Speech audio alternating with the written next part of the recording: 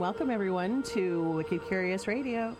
I am your mystery maven, Roxy Zwicker from New England Curiosities, welcoming you to today's show. I am here with the amazing Ken. Hello, good afternoon. Hello. Looking at the clock. Do you know where you are? What time it is? Where am I? I don't know. Where are you? Just point me in the direction. Okay, great. And of course, we're here with Professor Lou Blassie, and we are doing our pre-Memorial Day show. And on today's show, which is Everything Wicked Curious, we're going to be talking about something you can do for Memorial Day to find some of the most curious and haunted museums in New England. Ooh. So a little bit of some road trip ideas for you, things you can go check out, places that we've gone that are not miss museums, and some of the experiences and stories that we've had in some of New England's very cool, unique places. So we'll give you a rundown. Some of the museums themselves are haunted? Well, yeah. Oh, wow. Well, of course. I mean, some of these museums are pretty old. Some of the artifacts they have in them have a story and a history. So some of the museums that are more unique and ones that tend to be a little more haunted we'll cover today. Good places to take the family or a significant other? Well, yeah, if you want. Or you can go alone and face the ghost yourself. Right. Yeah, of course. But we'll go with all your friends. Maybe they're friendly ghosts, like Teddy Roosevelt and Night in the Museum. Right. I wish there was a museum like that around. I would love to go and check that out. That would be fun. What a live performance museum! Like, this could be a next thing for you.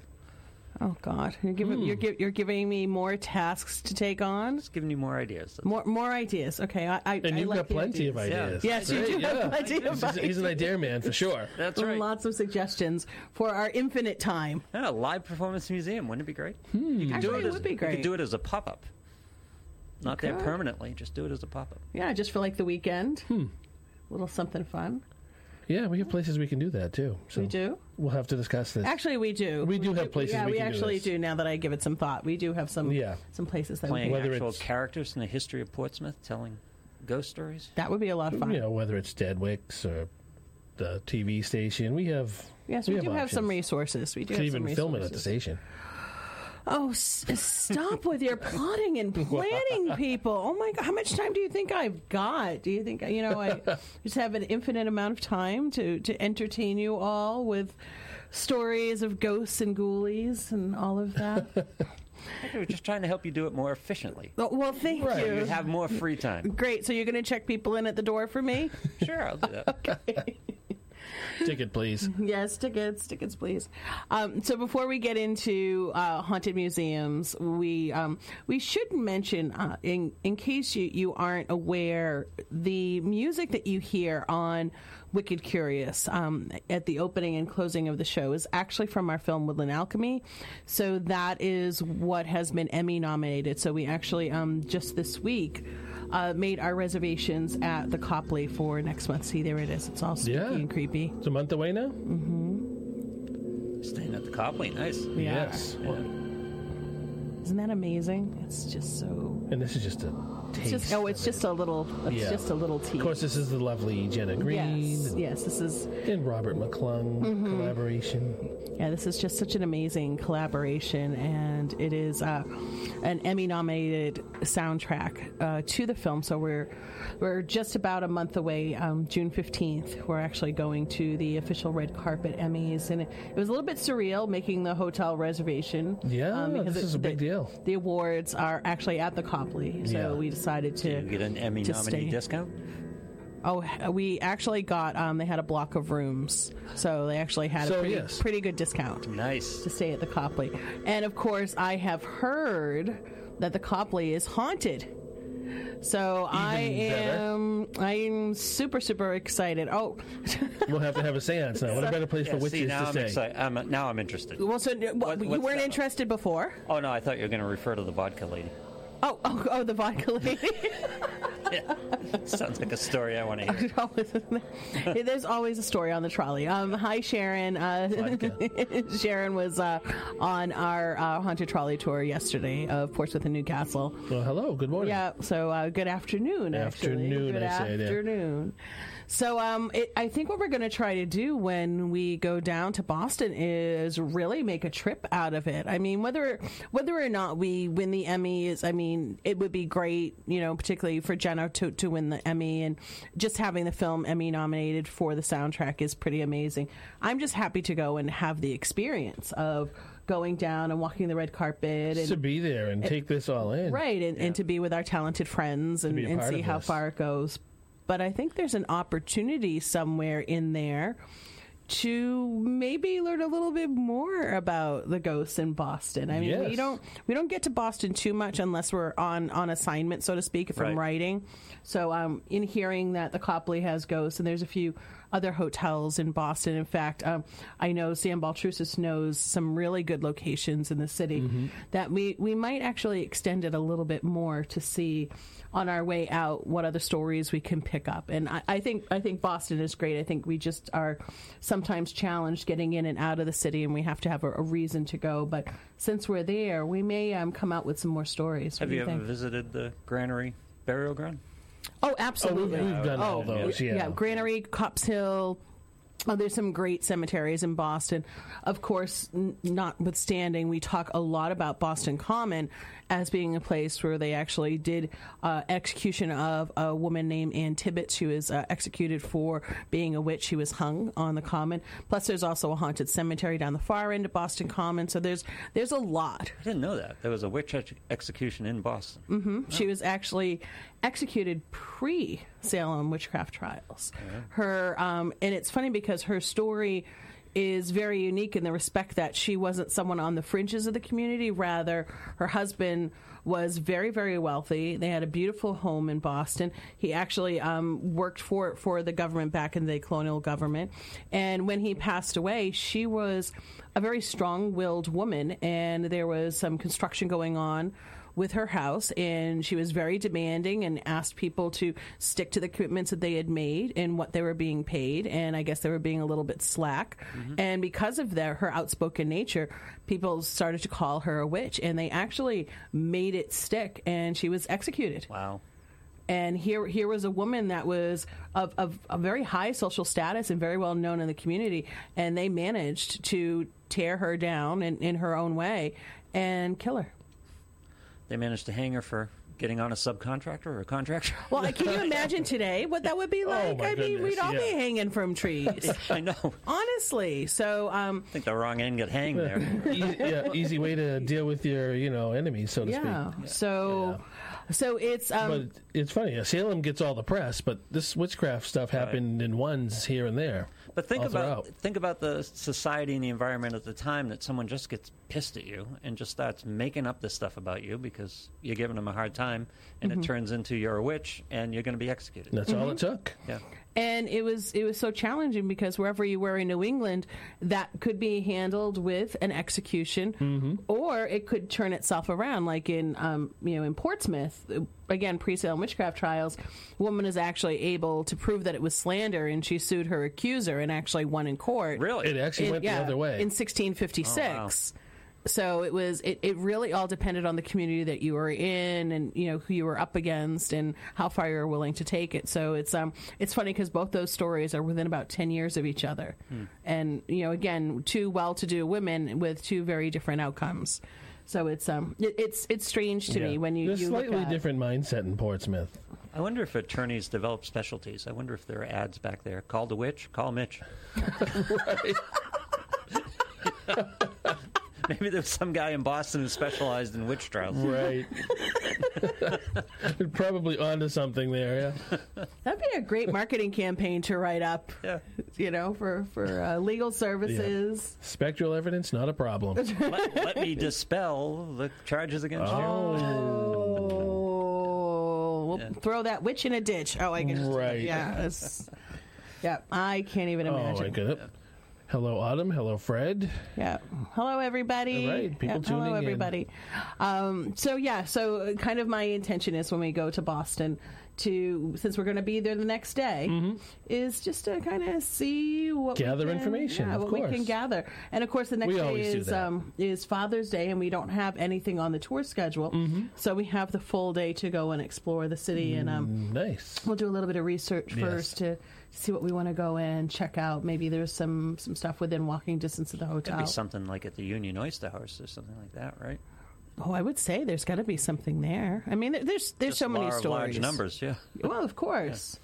I mean, and we actually did our Coconut Grove show a few weeks ago. Yeah, We talked about the fire at the Coconut Grove, so we might be able to go and take a walk through the neighborhood and some photographs of the site. A lot has gone on in Boston over the years, so I'm sure there's much to uncover. Yeah. So we'll make it a working sort of. We trip always do. I like the Coconut Grove show. That was interesting. I really enjoyed the Coconut Grove show, and we got some great feedback. So you can check that out if you missed it.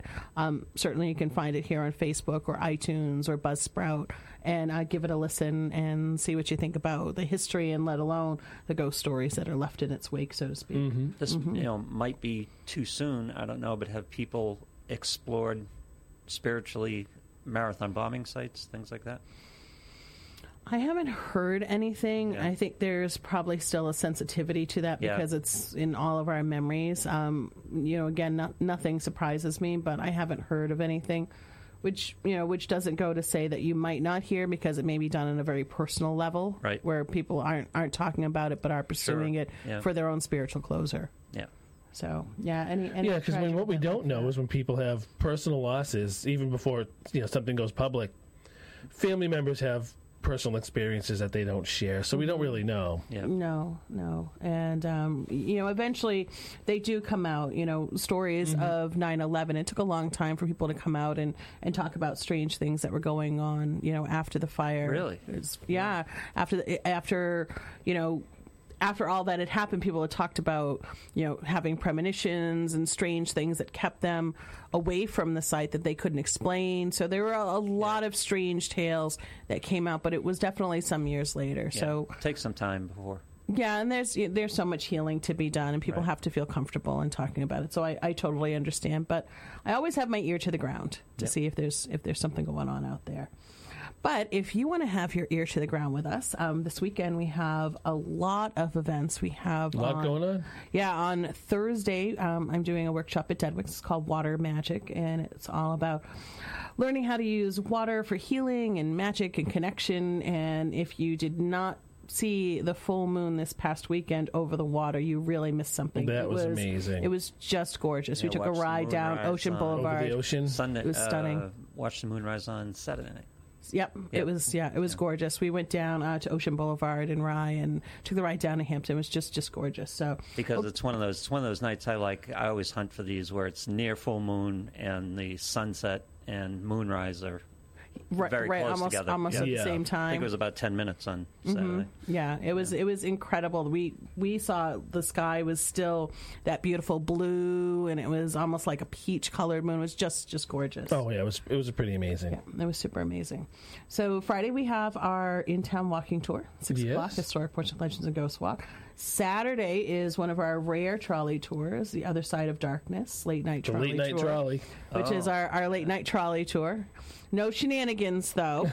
Well, you never know. Shenanigans, but we do go through a few neighborhoods that we don't normally cover on our regular tours. And on Sunday, we have our Sunday morning, MOURNIG. Sunday morning. Which is our trolley tour that goes to 3 of Portsmouth's very historic cemeteries. And it's a really good one. Yep. So we have that. Our Wicked Haunted Waterfront tour is sold out, unfortunately. That one's sold out. It's one of our most popular the next month or so. And the other strange thing is we're really noticing just the volume of holiday trolley tour reservations that have been coming in. Yeah. Like big groups of people. Yeah, that's a good thing. It's a great thing. It's just like, wow, 6 months away. It's just amazing. Yeah. Like how far out we're looking. But you can find out more information about all of our tours and events, of course, at NewEnglandCuriosities.com. And, keep an eye to our Facebook page. Sometimes we add an additional event when we feel like we don't need any sleep that night. Do you have any special tours and things around the July 4th holiday? Any colonial-centric tours? We are doing the new tour, the Portsmouth Promenade tour, which is on the trolley, and we're going to deck the trolley out for the 4th of July.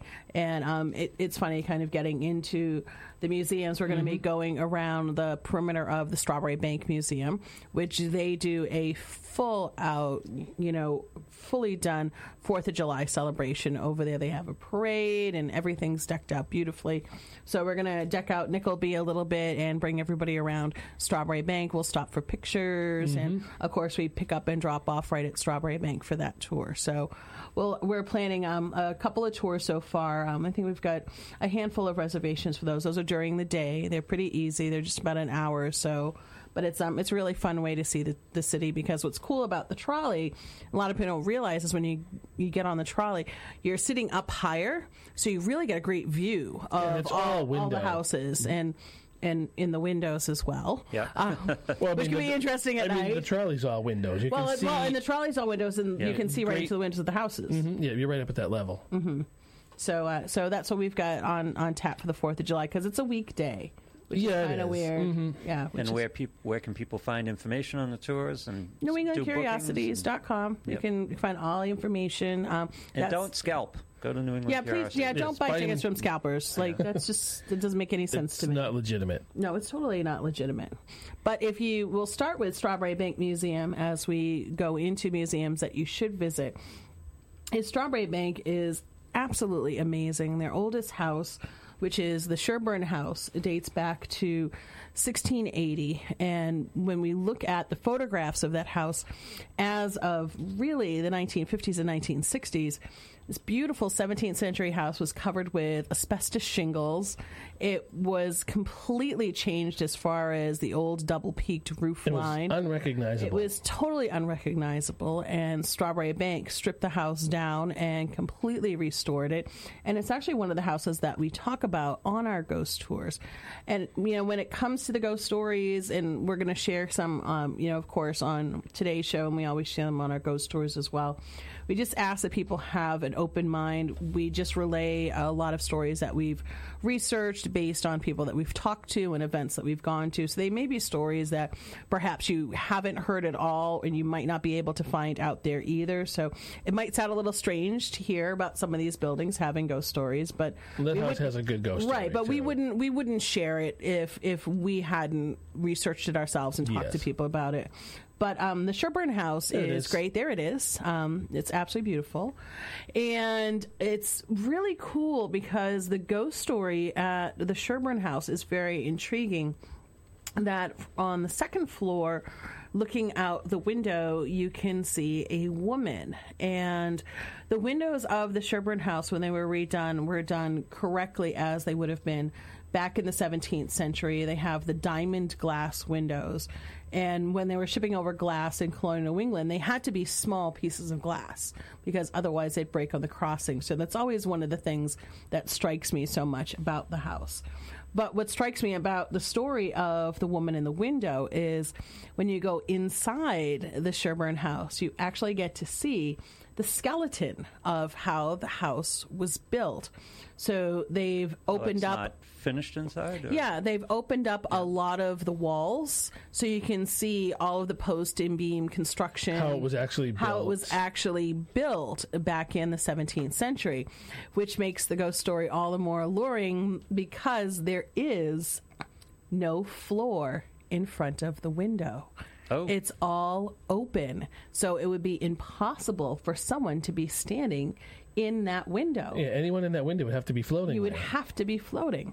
And also the vantage point from that window, and it's the left window of the Sherburne House, the vantage point is actually looking out to the old waterfront docks. So when we look at Prescott Park today, that is, of course, where all the ships came in. So when you look out the window, you would have been looking out the docks along the river and almost towards the cemetery that we talk about all the time, the Point of Graves. Mm-hmm. So in seeing this mysterious woman up in the window, I often wonder, and now this is just me guessing, adding more to the ghost story that I heard, if she was waiting for someone to come back that perhaps never came back. Mm-hmm. And we know that folks that lived in the building, some of them are actually buried over at the Pleasant Street Cemetery, which isn't too far away.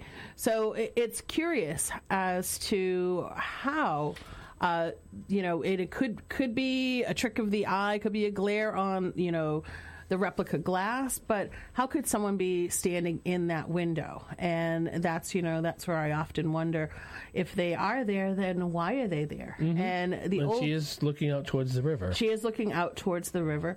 And on some of our tours, we actually show the before photograph of the Sherburne House, and it's unbelievable. It's, again, like Ken said, it's unrecognizable. Yeah, really. It looks so different.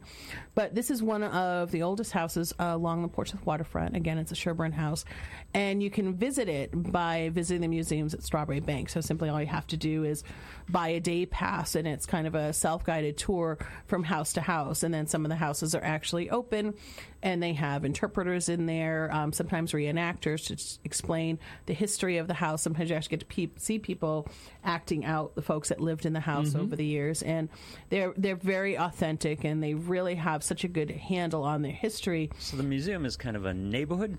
It is a neighborhood. It is. It takes up an entire... Yep, it takes up an entire several blocks. Mm-hmm.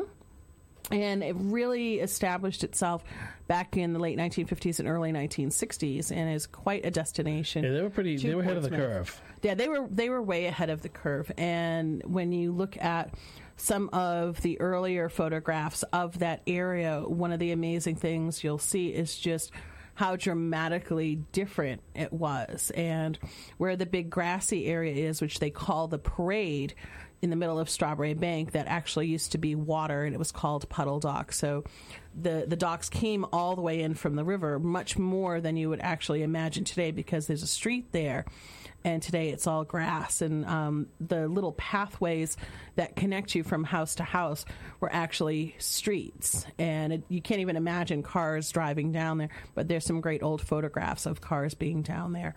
There's a lot of houses at Strawberry Bank that have stories.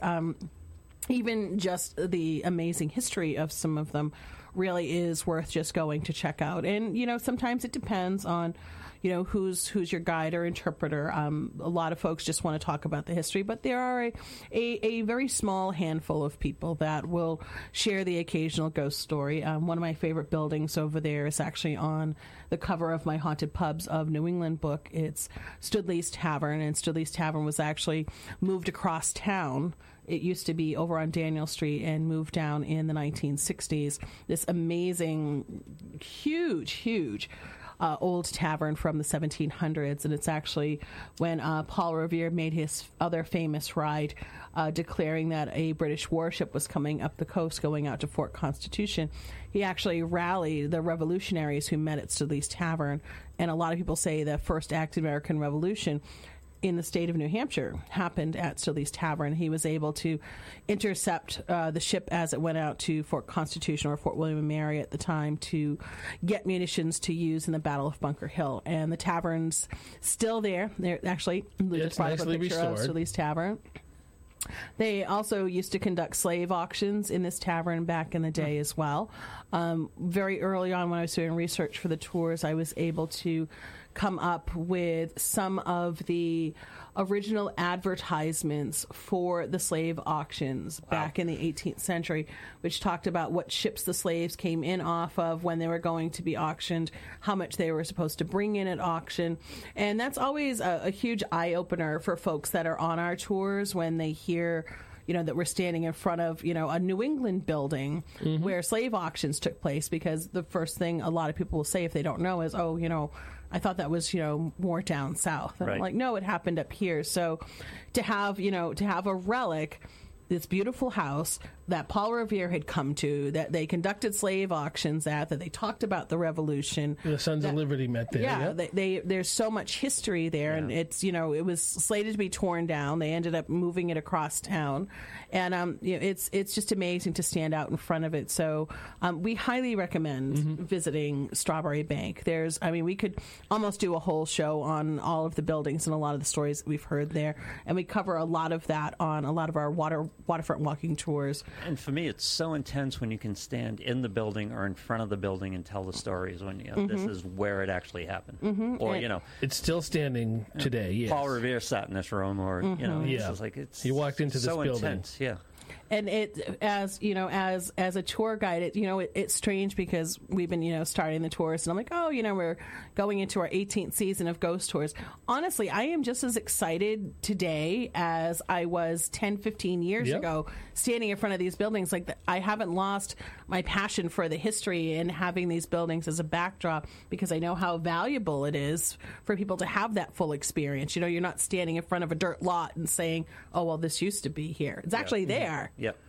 And if I remember correctly, didn't they keep a lion there for some reason for a little while? No, that was over in the William Pitt Tavern. That was the other. I get that confused. Yeah, so what's the other one? Okay, I wasn't sure. Yeah, the William Pitt Tavern, which is also at Strawberry Bank, is from 1766. We're never going to stop talking about and that's Strawberry where Bank the loyalists met. That's where the British loyalists met. And, Tale of Two Taverns. Yep, and it was the first Masonic lodge in the state of New Hampshire.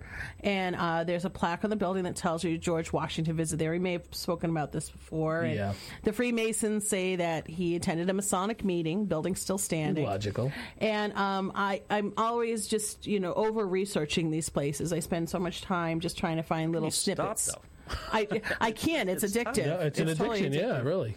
And again, it's one thing when it's in a book and you read about it and you can take it in, but when you can stand in the building or at the front of the building, it just drives them. I love giving away those stories, and for people, if you live in town, if you live in Portsmouth, and having that story every time you drive by it, it's incredible. It's awesome. Yeah, there's a And to stand there and tell people that have no idea, and they're like, really? Wow. They want to touch the building. They want to go in.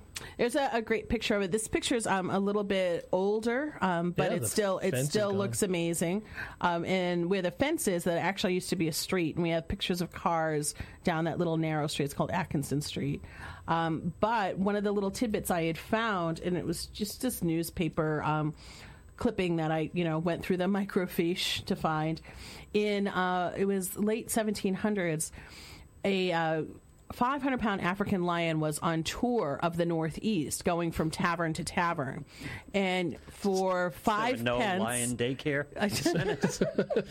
For 5 pence, you could go into the basement of that tavern and visit with the lion, and his trainer was there, and he'd have him sit on command and comb his mane, and there's a rough picture of the where it was back in back when it was a 30s back when it was a tenement house. You can see look at the streets are all dirt. I try to tell people that, and they're like, "What? Are you kidding me?" Yeah, before the streets they weren't paved until very recently. Estimate this because there's no date on this.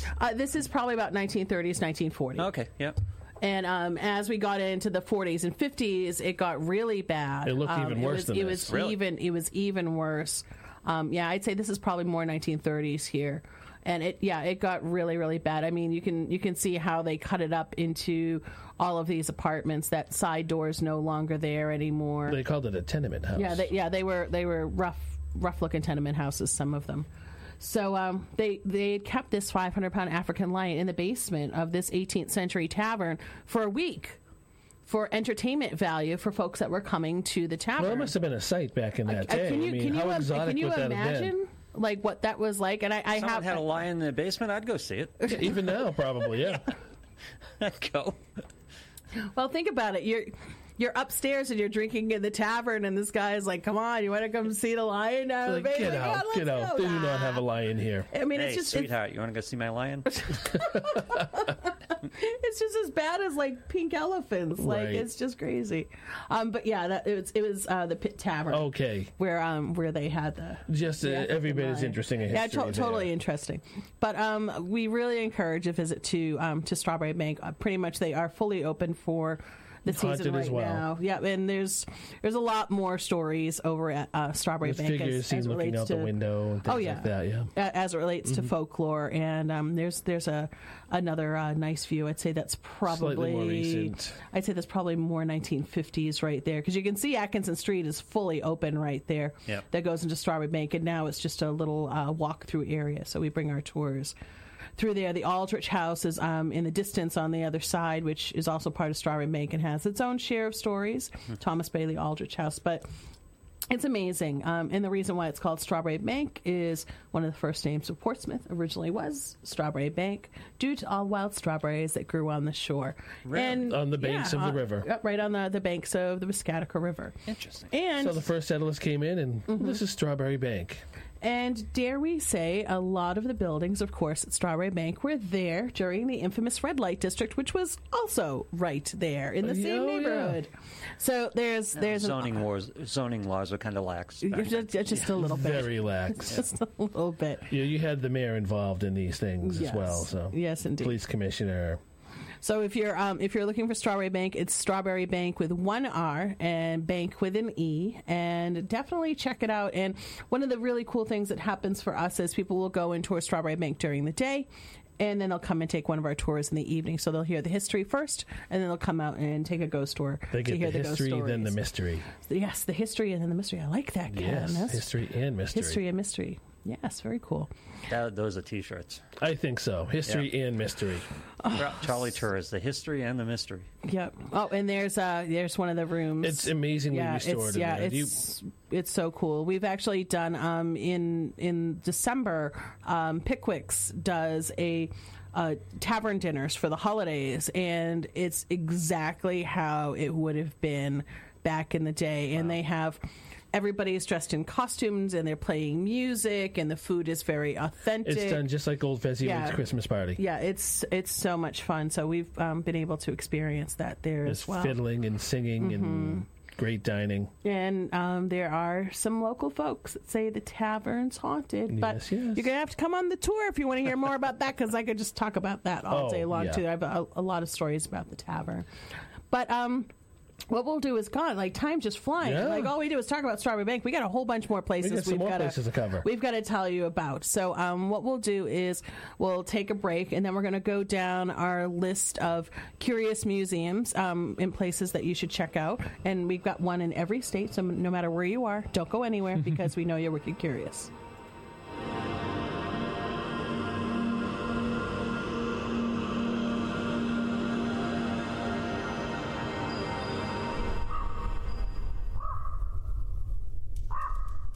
For the best in curious entertainment, you have to check out New England Curiosities, located in the historic city of Portsmouth, New Hampshire. New England Curiosities offers tales and tours of folklore, ghosts, and mysterious history, with author and historian Roxy Zwicker, New Hampshire's longest-running and original ghost tour. Roxy has been entertaining the locals, visitors from away, and curious souls since 1994. New England Curiosities has been offering tours and special haunted events since 2002. Highly respected and thoroughly entertaining. You'll be talking about your experience for months to come. Discover why New England Curiosities is consistently on top of travel and tourism lists. Yankee Magazine calls the Shadows and Stones Graveyard Tour one of New England's top 5 cemetery tours. The Boston Globe says an experience with New England Curiosities is one of the 3 best alternatives to visiting Salem, Massachusetts. From scenic trolley rides to walking tours and speaking engagements, there's something for everyone. So join New England Curiosities and experience why they are consistently featured in the media, including television appearances on the History Channel and the Travel Channel. Check out the latest legendary tours and events from New England Curiosities at newenglandcuriosities.com.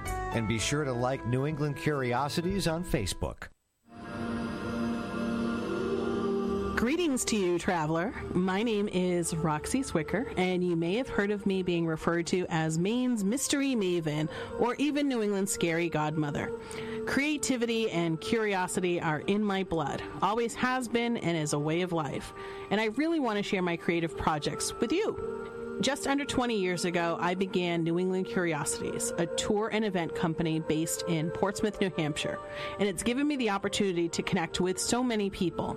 And for the past 15 years, I've been serving the seacoast of New Hampshire as a metaphysical instructor and reader. 2 of the things on my path that I've committed to are helping to empower spiritual seekers and to share stories from and with curious folks. I know that community is powerful and we can create so much together. One of my projects is Wicked Curious Radio, a radio show that asks, "You are wicked curious, aren't you?"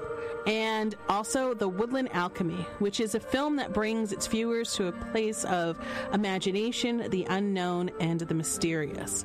If you would like to help keep these projects afloat and keep us moving forward, you can check us out on Patreon. If you go to patreon.com/Roxy Zwicker, you can find all of the magical things that we are doing. You can check out all the different levels of subscription and join us on our journey. So again, it's patreon.com/Roxy Zwicker, ROXIEZWICKER. And we thank you so much for joining our curious journey.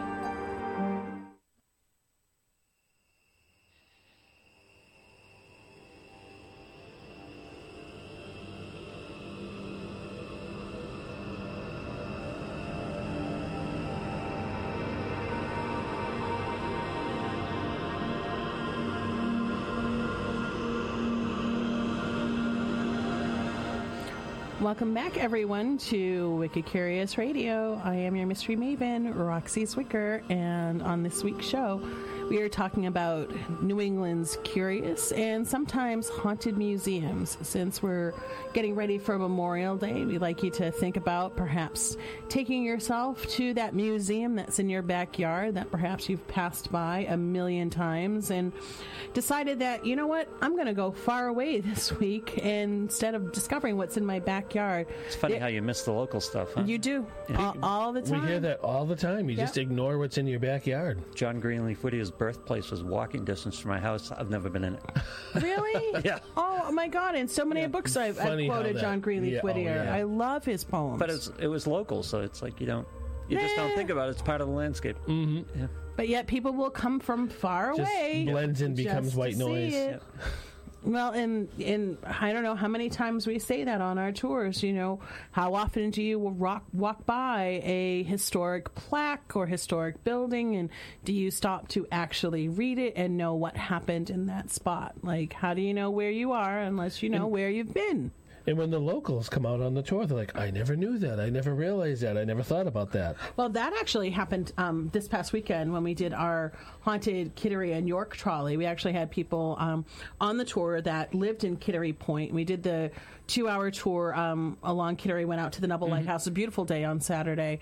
And they said, my God, in 2 hours, we've lived in Kittery all these years. We learned stuff that we didn't know. And we went by all this stuff all the time. Yep. Yeah, they're going by it every day. Mm-hmm. Mm-hmm. So one place that we did travel a little ways to, not terribly far. It's not too far from us. Not too far from us. A few years ago, it's probably more like 10 years ago, when I was writing my book, Haunted Portland, the book that could not be written. Right. We went up to see the amazing, one of the most amazing buildings that I've seen in Portland, Maine, called the Victoria Mansion. And it is a museum as well. It's absolutely incredible. It's right in downtown Portland, Maine, and it was actually built in the mid-1800s by a gentleman who had owned a variety of hotels and lodging down south. And he was almost in his way like a mini Frank Jones, because he was very much interested in all the latest technology and what was available. So he had a lot of advancements built into this amazing home. I don't know if Lou will bring up some pictures of it so you guys can see it. Oh, there we go. Yep, there it is. It's an incredible building. Yes. High Victorian. It's amazing. But he had, hot and cold running water. He had gas. He had sewer. He had all of the amenities that was very early on in this beautiful mansion. He owned it, of course, till he passed in 1893. So it opened up as a museum in the 1940s, which is pretty amazing because 90% of the artifacts in the museum are original to his time in that home. And to me, it's, I feel more now like I'm actually walking through someone's house as opposed to just a museum. Just as they live there. And that is, that's the golden ticket for time travel to me. It's like, oh, wow, 100 years ago, this is exactly what he would have stepped out of bed and seen and walked past. You're still in that time period as you walk in those doors. So, of course, when we did the tour, they do tours of the building. We noticed that there were a lot of amazing, shall we say, facets and allusions to the mansion. They have some amazing paintings in there that are painted, and again, consider the age of the mansion, late 19th century, that are allusions where it looks like parts of the ceiling and parts of the wall are actually three-dimensional, but it only was painted that way. And it's a very unique style of painting, and they had spent a lot of time, I remember, on the tour explaining that and how they've had to do certain bits of restoration to keep it, looking as fine as it did back in the 19th century.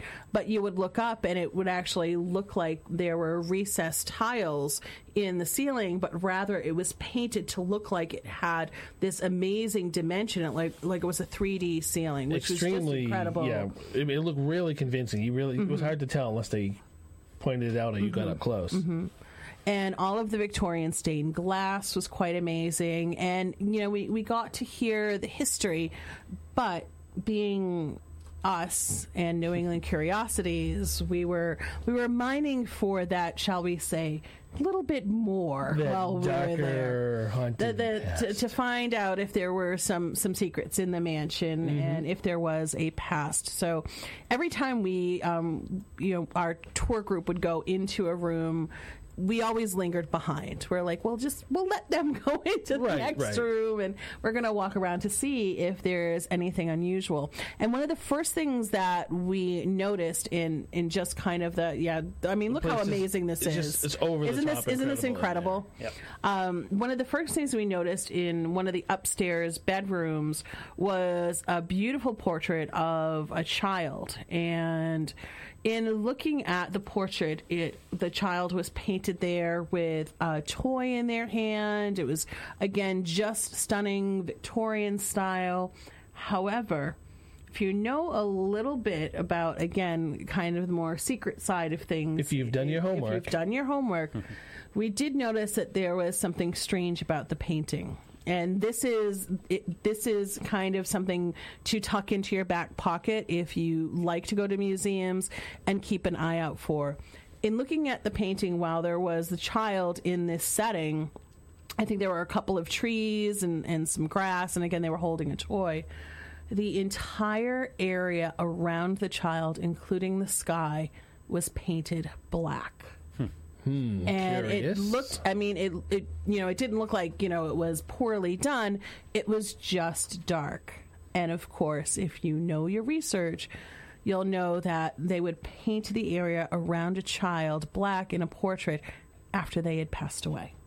So it was done after they had lost their child. And no one on staff or any of the guides had told us that until we had finished up the tour and we had cornered the guides, and we asked them about that, and they said yes, that the painting was done after the child had passed away. Because again, think about Victorian times, they really didn't, and very rarely had photographs of the family, and if there was particularly an unexpected death, they may not have had a photo at all. So that's why you have a lot of post-mortem photography. But this was the next step, again, because they were very fluent. They actually had this post-mortem portrait painted. And this is a fairly common practice. It was for the wealthy. In the day, Yeah, in Victorian times. So it's just this massive portrait, and I remember just looking at the eyes in the portrait, just so beautiful and so compelling, and I was like, oh, there's heartbreak that's right here in this picture.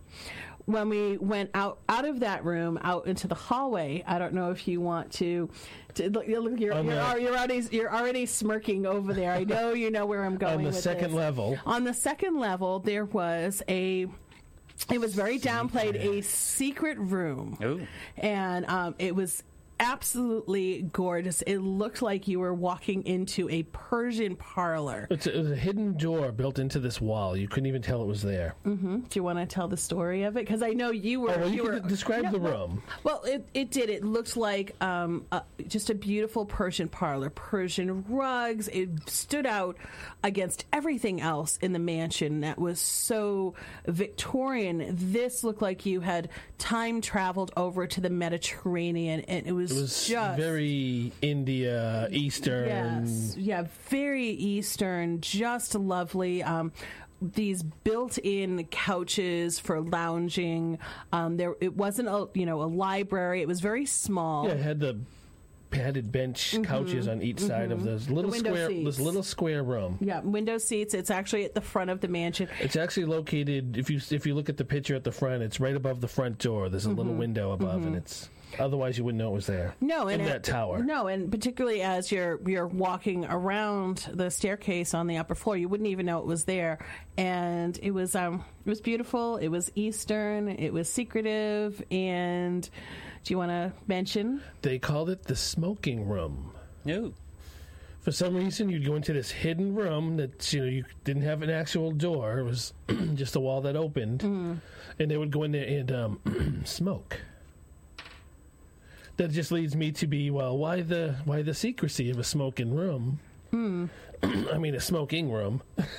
Not the room of smoking. Right. What were they smoking in there? Well, that's the question. What were they smoking in the late 1800s in this secret room that I think I remember, I could be wrong, but I don't think I am, that it was really just reserved for the gentlemen of the house. Usually things like that were. In this very strange secret smoking room. While all the other rooms of the house were wide open and completely accessible This is and easy to secret. see. This was completely secretive. It's behind a secret panel. So, yeah, isn't that amazing? Yeah, it's really incredible. That's all hand painted. Those walls are exactly as they were back in the day with all of the gilding, and it's just absolutely stunning. I really wanted to hang out in this room and do some dowsing or some spirit communication to try and determine what exactly was being smoked in that room. They wouldn't say much about it except it was a smoking room. No, they didn't give us a lot of information on hidden it. Smoking room. Hidden though. smoking room, and we pressed them. I really want to see samples taken off the walls, and they'd be able to tell what they were smoking in there. I remember you had said that when we left. Let's face it, There's something that needed to be secret. Because you could see a big hookah sitting in the middle of that room. Oh, sure. So, yeah, and what were they doing in India and Persia at those times? Yeah, so. Right. So it was... The descriptions where I'm getting these call it a Turkish smoking room. Well, there you go, Turkish smoking room. So it was, I think, probably one of the highlights for me of the mansion when we were visiting it. Again, anything that's secret, I'm totally into. Yeah, secret, hidden from view behind a wall panel. So I'm in. I'm totally into.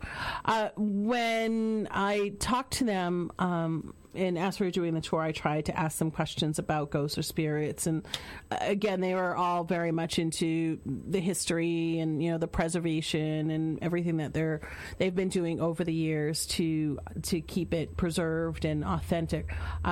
We just got a very light ghost story from them that in the music room, folks had said that the music sheets had been moved around on the piano, and they thought they had heard music in there, but they made it sound like well, we're not even really sure about that. Yeah. So you pressed them after the tour. Roxy's very persuasive. Yeah. Well, not that I'm trying to be rude. I can tell me. But I know from experience in all the places that we go to visit when we take tours that there's a tour that they give to the public, right? And then when everybody walks away, there's sometimes a little bit more that can be garnered out of them. So it's not like I'm throwing them up against the wall saying, "Tell me." Especially when they're not putting this stuff out in the tour. It's correct. It's not on the surface. Correct. But they've heard the stories. Yes. So you just have to ask for them. Or they've experienced things. Right. Or they've experienced things, yeah. So we were able to just get a little bit out of them. Perhaps there was something unexplained in the music room. But again, we also had to ask about the painting. They didn't talk about that openly. So it's a place, if you are up in the greater Portland area, you really should check out. And Portland's a great city. Oh, Portland's great. There's all kinds of amazing places to see up there. Yep. In Portland had Lighthouse and Museum, where we actually did tours at the Lighthouse for a couple of years. Right, on the grounds of the Lighthouse. We had to get permission from the town of Cape Elizabeth to do ghost tours. Amazing. At this amazing lighthouse. So if you have an opportunity to go over to the Lighthouse and Museum, it's in Cape Elizabeth. But the Victoria Mansion's amazing. When you go to a town, how does it go when you say you want to do ghost tours? How does it go? Yeah, how does it go? Generally speaking, It's been received pretty well, actually. I mean, certainly on the seacoast, we've We've been done that with received Newcastle very as well. In Newcastle, we were able to do it with the town's I mean, do they permission. treat you like they treat a food truck, or do they look at kind of a little askance at? Yeah. Well, when we were doing the lighthouses at the tours at Portland Head Lighthouse, there we Yes. go. We actually were doing it in part for preservation of the lighthouse as well. Yep. So we were splitting the money between us and the lighthouse. So for the town of Cape Elizabeth, which it had to go through a whole channel The there. board and all that, They were okay with it for the first couple of years, but it got the second year. It was a very slow response from them as to whether or not we could do it. And we weren't doing a lot. I'd say we probably only did like 8 or 10 tours per year up there.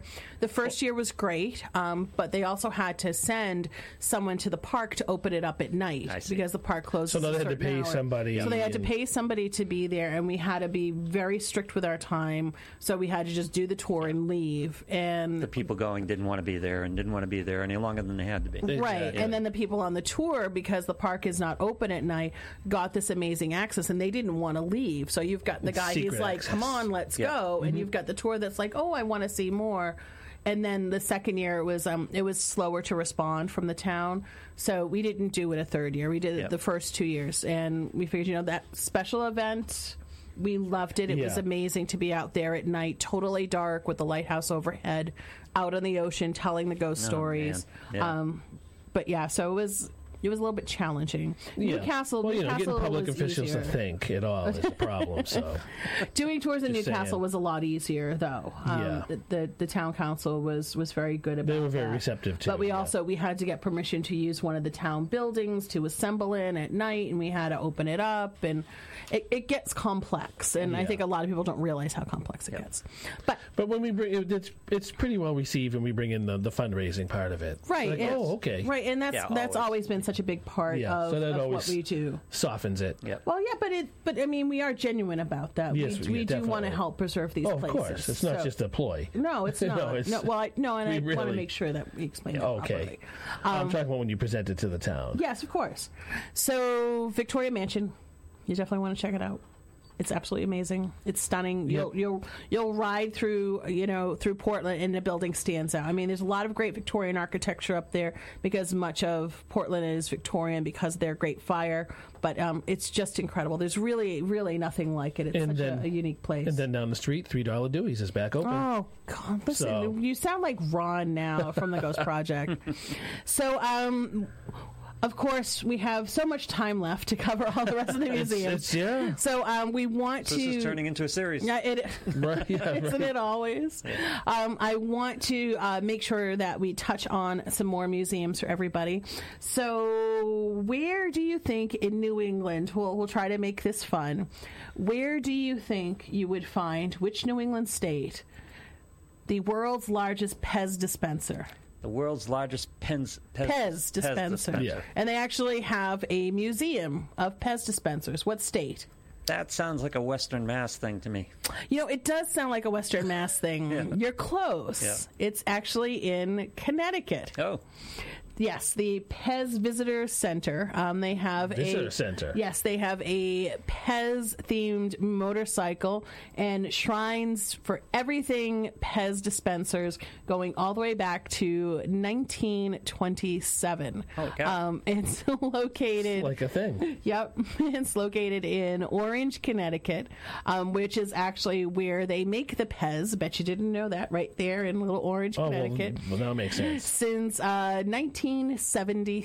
Wow. So if you are interested in the lore of Pez, and actually when you stop into some antique shops, you'll see some Pez dispensers are a little bit collectible, Yeah, and they really command old quite ones. a price. People grab them up. So you can check out the factory, but more importantly, you can check out the Pez Dispenser Museum. And again, that's in Orange, Connecticut. Who would have thunk it? Sounds like fun. It does sound like fun. Speaking of fun, we've mentioned it on the show before, and Lou will probably remember, the world's only umbrella cover museum. umbrella covered museum. Just Umbrella for cover. umbrella covers. Oh, okay. not for the I umbrellas. thought the museum was covered by an umbrella. No, that would be kind of cool, though. Museum of Umbrella Covers. The Museum of Umbrella Covers. What? Yeah. Yes. Yeah, and it's Can you the only imagine? one in the whole world. And no, we have not talked about this before. We haven't on this show, because have we? We may it's have on mentioned Peaks it. Island. I would have remembered this. Okay. It's we love Peaks Island. It's located in Oh. Casco Bay. Yes, we have mentioned Yep, it on the show. and, Yeah. So, hey, if you're in Portsmouth at the Victoria Mansion, take the ferry. if you're in Portland, Ken. Portland. Did I say Portsmouth? You did. Portland, I mean. Yeah, so if you're in Portsmouth, go up to Portland and take the ferry. There we Yes. go. Out to Peaks Island. It's one of our favorite places. Lots of legends, lore, mystery. It's old world. We love it. We got stranded out there one night. Look up the Peaks whole nother Island story. show. It's a whole nother show. But they have a little tiny museum. They keep very limited hours, and the Closest thing to a museum Airbnb that you can just set it up in the house and let's see if we can get people to come in. essentially that's what you've got. And the woman who runs the museum has been known to break out the accordion and play a song called "Let a Smile Be Your Umbrella." That explains this picture. Yes. Well, let me I was see. wondering about the accordion. Yeah. Yes. Oh, there she is. Yes. Yep. There she is. And there's all the umbrella And there's covers. all the umbrella covers, and people send them in from all over the world. So you can go in and have this world tour of umbrella covers. And it's right next to the post office on Peaks Island. There's a great little Yes. bar there, too. So afterwards, There You you can go. go have that drink. go over and have that drink to process all those Some umbrella calamari. What covers. is and a the drink. admission to something like this? I think Isn't it just donation? no, I think it's $3. It's like Yeah, $2 or $3. it's cheap. Yep. She had a growing collection in the 1990s and decided to put it on display, and people thought that it was something fun to go and check out. So there are more than 700 You know how these umbrella things covers. start, right? You get 2 umbrella covers at Christmas one year. Throw them aside. And then people get to know you as the umbrella cover person, and they start giving them to you. That's right. Right. Or you mention at a Thanksgiving meal, I'm kind of into umbrella covers, and that's all you get for the next 10 years. Next thing you know, This is true. the lack of imagination from the rest of the family.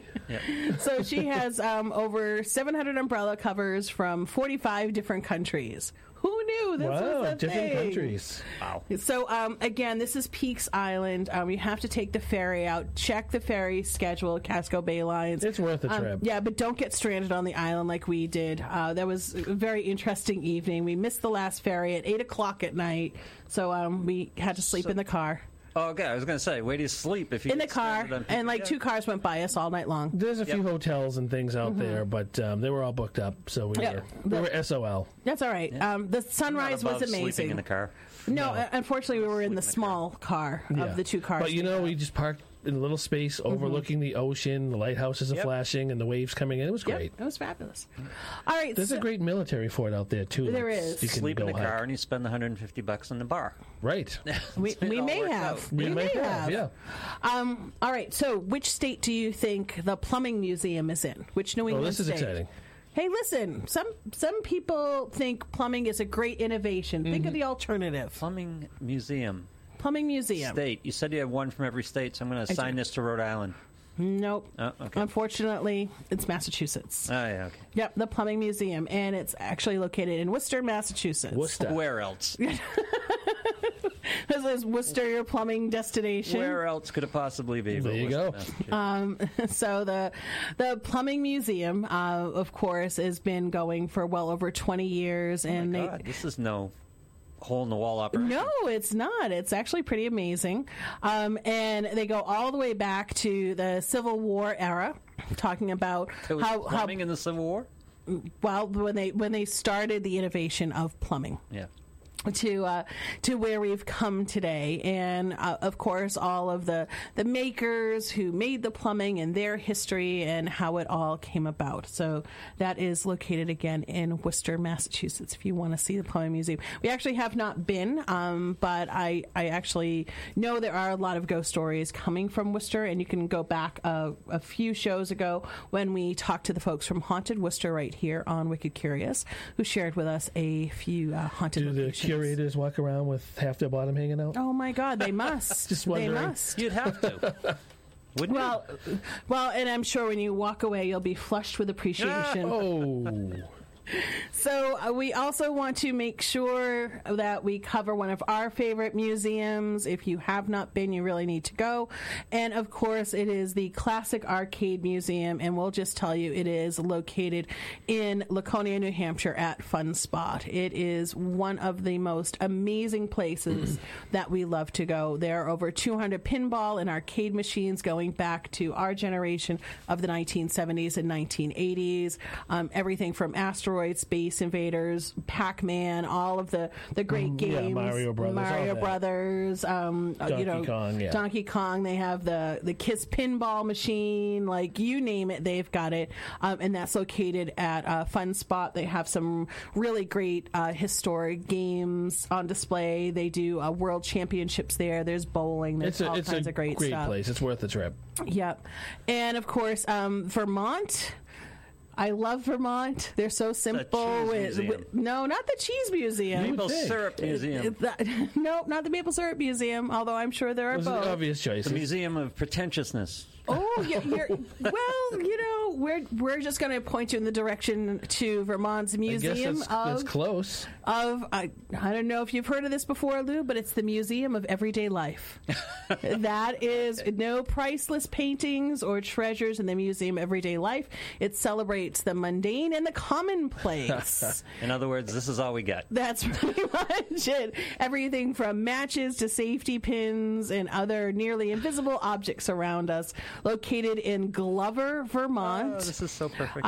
Make sure that you come with a jacket, because if it's cold out, particularly if it's in the colder months of the year, the museum is not heated. I'm not sure there's 4 walls. Looking at this picture. Right. Get heated.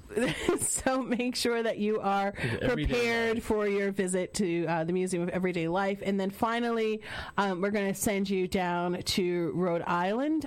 The gentleman who curates this museum, which nobody knows where it is from the Rhode Island School of Design, which is, of course, quite famous all around the world, celebrating pataphysics. Pataphysics. That's your word for today. What is that? It's your wicked curious word for the day. The science of imaginary solutions. The notion of we are what we pretend to be. And this is supposed to be a magical, whimsical world that leaves you questioning not only where the boundary between reality and make-believe lies, but whether or not that boundary even exists. Otherwise known as the Democratic National Convention. I'm not saying anything. So it is the Museum Patamaniunique. Wow. I'll spell it for you. Whoa. It's PATAMECANIQUE. And its location is a secret. You have to meet at a secret location, and then they take you there. And it's actually supposed to be several locations. Again, it's completely secret, and it keeps its own air of mystery. Wow. So again, that is down in Rhode Island. You could probably contact the Rhode Island School of Design, or again, look up the name of the museum to see when they meet. And the pictures of it are absolutely amazing. So just look it up. It definitely looks like something that is otherworldly and even perhaps a bit odd, as it were. So those are some of our museum travel tips for you. And of course, when you get out there, see if you can corner your guides, when everybody's walked away. And if you can find some answers, like we often do, as to whether or not they're haunted. And if you go on into these adventures, let us know what you've discovered. And of course, we'll have more to share with you in our future travels as well. We're always looking for these crazy, mysterious, haunted places. Stay tuned to share with you. But you can find us again at NewEnglandCuriosities.com. We'll be back in 2 weeks because it is Memorial Day, so we're going to be off on our adventure to bring you some more tales. And as always, we invite you to stay wicked curious. Thanks for listening this week.